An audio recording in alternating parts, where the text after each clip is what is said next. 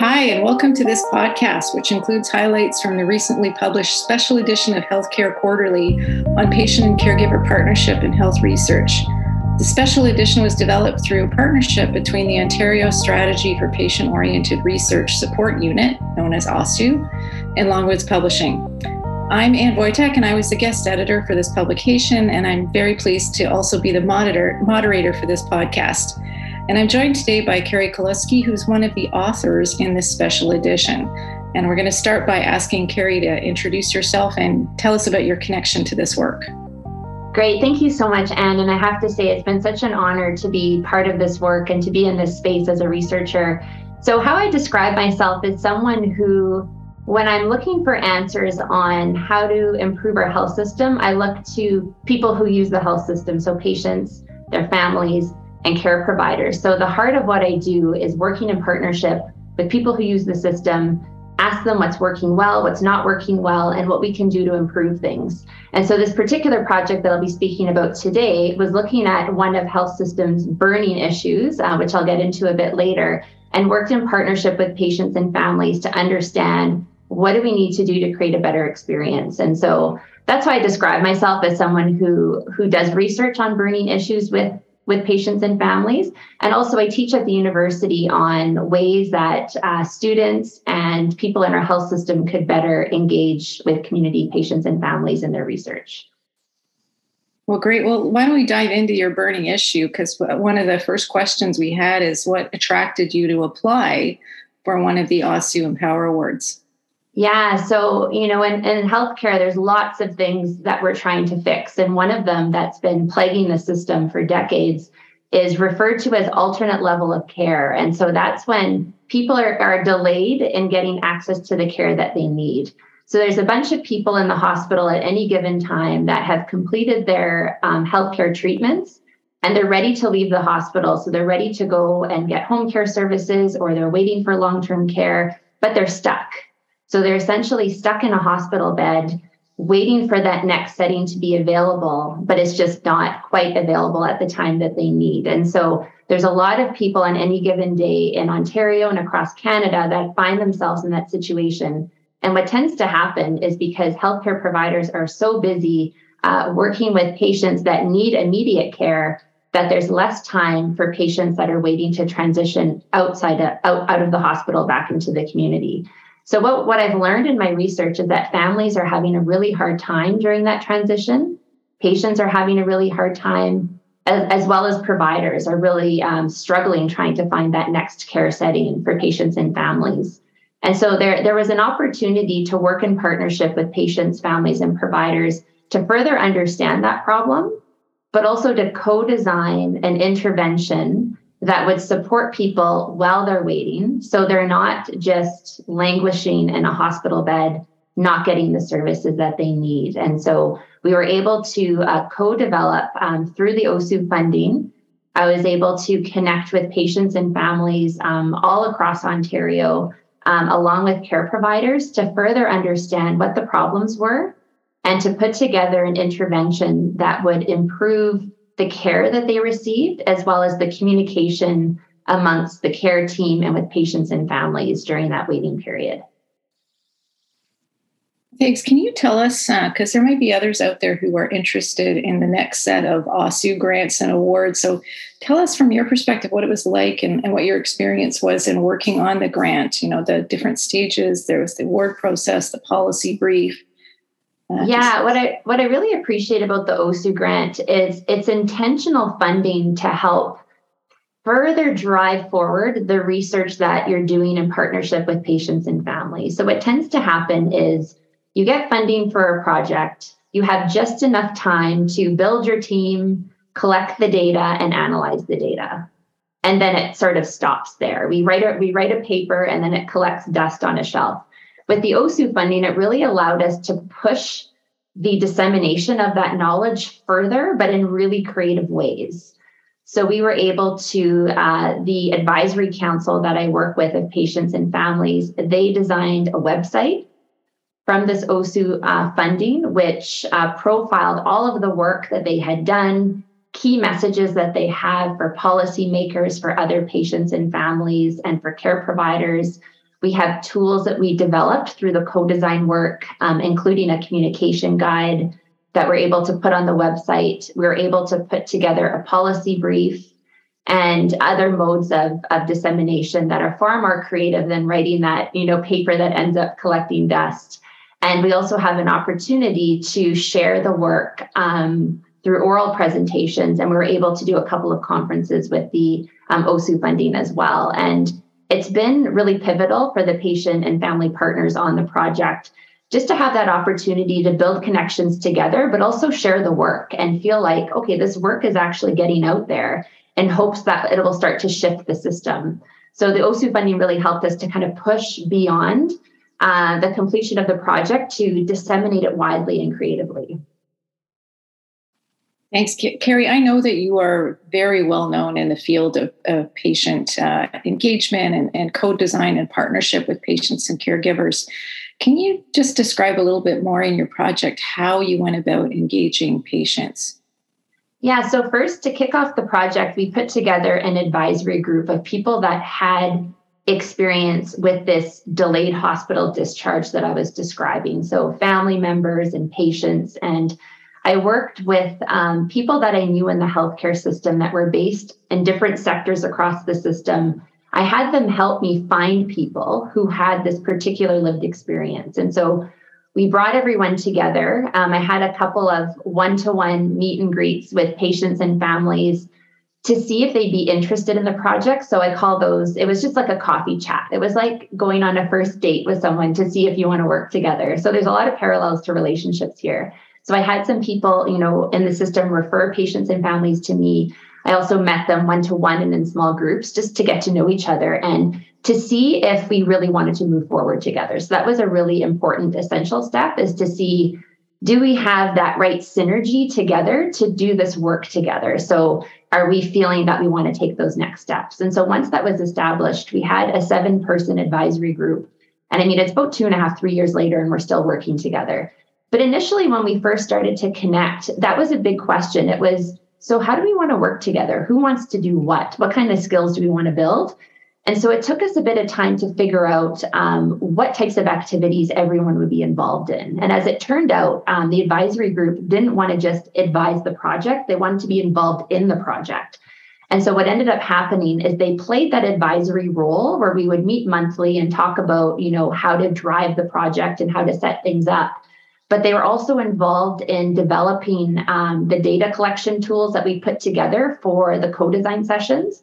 And they also participated in the co-design sessions and then eventually co-led the co-design session. So it was a full succession of figuring out what do we want to do, advising the project, and then being involved and then co-leading different parts of the project. Because essentially what we ended up doing was pulling together patients who have had that alternate level of care experience, family members, and then included advisory members and other people in the system, and care providers. And we got together to have what I call World Cafe discussion groups, where we dug into core questions related to what do we need to do to improve this healthcare problem? And then we, over time, started to develop this intervention, which included a core suite of services that people felt should be taking place in the hospital as people were waiting, in addition to a communication guide, which outlines what care providers could talk about with patients and families, as well as what patients and families can talk about with care providers to better understand their experience and plan for the future. So it was really neat to see how it iterated over time. And it reminded me, in this kind of research, you can't go in too prescriptive. You have to go in with a really open mind and kind of figure out together as a group, in partnership with your patients and families, what do people want to learn about? How do they want to be involved? And then you need to be flexible to be able to allow people to shift gears as they need to throughout the project. So, as researchers, we're trained to be super prescriptive, have everything outlined, have that sense of control over all the different elements of the project. But that is actually counter to the core principles of community, patient, and family engagement. You need to go in with that open mindset, that flexibility, the learning mindset, the adaptive mindset, and be willing to kind of disagree and kind of work through next steps as a group. And so at the end of the day, I'd say that many of the advisory members were involved in really kind of all stages. And it got messy at times, but at the end of the day, we figured out what it means to work together in a way that feels authentic, it feels comfortable. We have a really good vibe within the group, and we continue to meet, and we're trying to figure out how to move this forward again towards implementation. I know it's second nature for you to work with patients this way and to partner in this way, but it's still fairly new in research to think about co-design and co-creation of research with patients and caregivers. So I'm curious as if you can kind of paint a picture for us about how you saw the value of working with patient partners in this research. Like what do they bring to the project that you wouldn't otherwise have? So what patients and care partners really bring is they remind us what matters most to them. So as we're designing something and figuring out how to improve something in our system, in this case, in the healthcare system, they're a constant reminder of, what they need from the system to thrive and have a better experience. Also, there's a greater sense of accountability. I'd have to say, as researchers, our biggest accountabilities that are thrown at us is to bring in a lot of grant money and publish a lot of papers. Like at the end of the day, the ivory tower is pointing us in that direction. Patients and families and communities remind us that we're doing this work to actually improve the system. They don't want people to have negative experiences the way that they have. Not that all their experiences are negative, but they're at the table because they want to make a difference. And they remind us as researchers that, it takes a while to make a difference, but if we're really in this together, it's not just about the papers, it's not just about the funding that's brought in, it's the value that's brought back to the system. And they constantly remind me of that, they say, Carrie, when are things going to change? How can we push things further? How do we move this so we actually see and feel the changes in the system? And that's the hardest part. To that point, one of the biggest learnings I've had out of this project and other patient engagement projects is the importance of engaging decision makers and people who have the power to implement the changes that you're co-designing. Because it's great to have the patients, families, care providers at the table to further understand a problem and work together to build a solution. But if you don't have people at the table at some point who have also bought into this idea and have the power to implement it, it's going to get stalled. And in full transparency, that's what happened to us. We have this great idea. We're really excited. We've developed this intervention. And now it's like, well, now what? How do we now situate this in the system? And I have to say that now we're hearing a lot of resurgence around ER problems, over people in hallways again. So this ALC issue is blown up again. So there is a window of opportunity in the system to kind of take this intervention and say, hey, we have something that we think can help. And so just my message to other researchers is to have that decision maker lens and involvement just as much as patients and caregivers are involved to ensure that your work could eventually get implemented and taken up. I think that's actually really good advice. And I also like that comment you have about the tension between the traditional ivory tower requirements and pressures on researchers and how patients and caregivers kind of force researchers to have a real lens on what matters most in terms of actually transforming the health system. Can you share a little bit about some of the challenges that you've run into in engaging patient partners in your work and also how you actually work through those challenges with them? Yeah, I think, and to the earlier point, to extend on it further, there's a timing challenge that we have. So in research, there's a certain number of steps we have to follow to launch a project. We have to go through ethics. We have to get all the approvals in place. And then, we all often have a million projects on the go at the same time. And so things don't move as quickly as we would like. And with patients and families, rightly so, I think, they're excited to get involved in the work. They want to see a difference. And things don't move quickly enough. And they get stalled and they get delayed. And they don't always see the fruits of their labor. And I think that's really frustrating. So we've had a lot of conversations around like, what is the end goal here? How do we work together, and how do we figure out a way to loop back? Like, I think it's really important for researchers to loop back with their partners to say, this is where we're at. This is why things might not be moving as quickly, but let's think about a game plan to keep that momentum going. And I think that's a really important piece, because I hear from a lot of patient and family partners in general that they get really involved in really exciting work, but they're not always clear what happened, like what happened with all the ideas that I shared, and why isn't anything happening in the system? So I think we need to have really good communication to talk about why and why not things are happening, but also work through those challenges and try not to lose momentum along the way. So I think we've definitely had a lot of discussions around what now, why is nothing happening? This work was really exciting. When are the changes going to happen? And the system is so complex that, as I mentioned, you need that window of opportunity along with that decision maker buy-in lined up with your idea ready to go and to push forward. So I think that's probably one of the biggest challenges. And also throughout the pandemic, we decided to continue to meet virtually, but it was harder to engage patients who are still physically in the hospital. When we launched our project, we actually met within a hospital and were able to pull in patients off the units to be involved in our work and be involved in our meetings, because we were basically at their home at the time, and it was much easier to engage. But for this particular population, we ended up engaging more with family members than with patients. And so that became a challenge just because of the nature of the pandemic and not being able to be in the hospital and so forth. That's great. The next question probably is a bit rhetorical, and it was about, does patient-partnered research produce better evidence? I think you've made a strong case for why that is. Is there anything you wanted to add to convince maybe other researchers to go this route, or decision makers, or to actually encourage patients and caregivers to become more involved? Yeah, that's a great question. I think of, any complex issue that we're facing and trying to solve, it's like a puzzle. And people who bring different perspectives, whether it's patients or providers or caregivers, members of our community, decision makers, they're all a piece of that puzzle.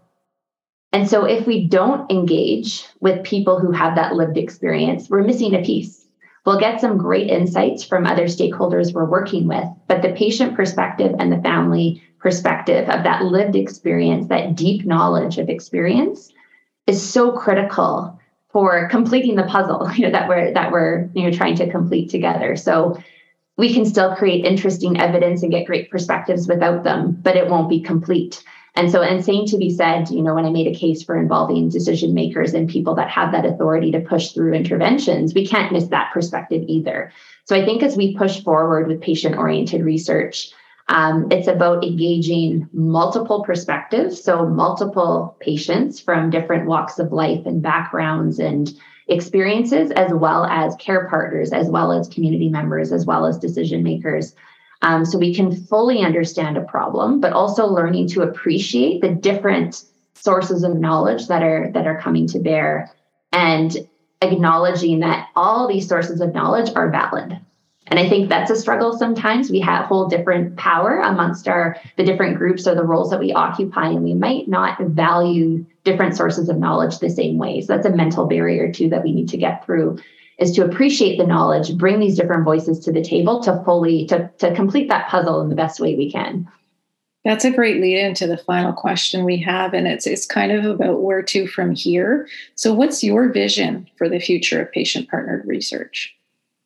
I would love for it just to become so normal that it's not even called patient-oriented research. It's just research that's done responsibly. It's just an automatic that, of course, on our teams and in the work that we do, that we're pulling in that perspective from the patients and from community members, from decision makers, from care providers, to fully understand a problem. And of course, I speak to this as a qualitative researcher who does health services research.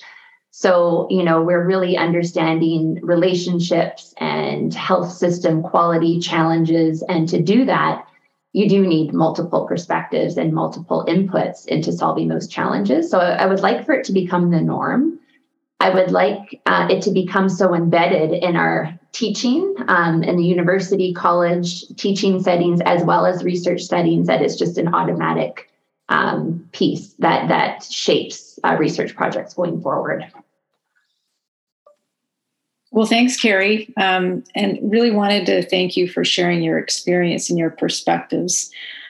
You are a shining example of a leader in this area, and your comments have inspired other researchers and patients and caregivers, and hopefully decision makers and funders as well, to actually help everybody kind of achieve the vision that you've laid out. So thank you so much, and look forward to hearing more about the work that you're doing.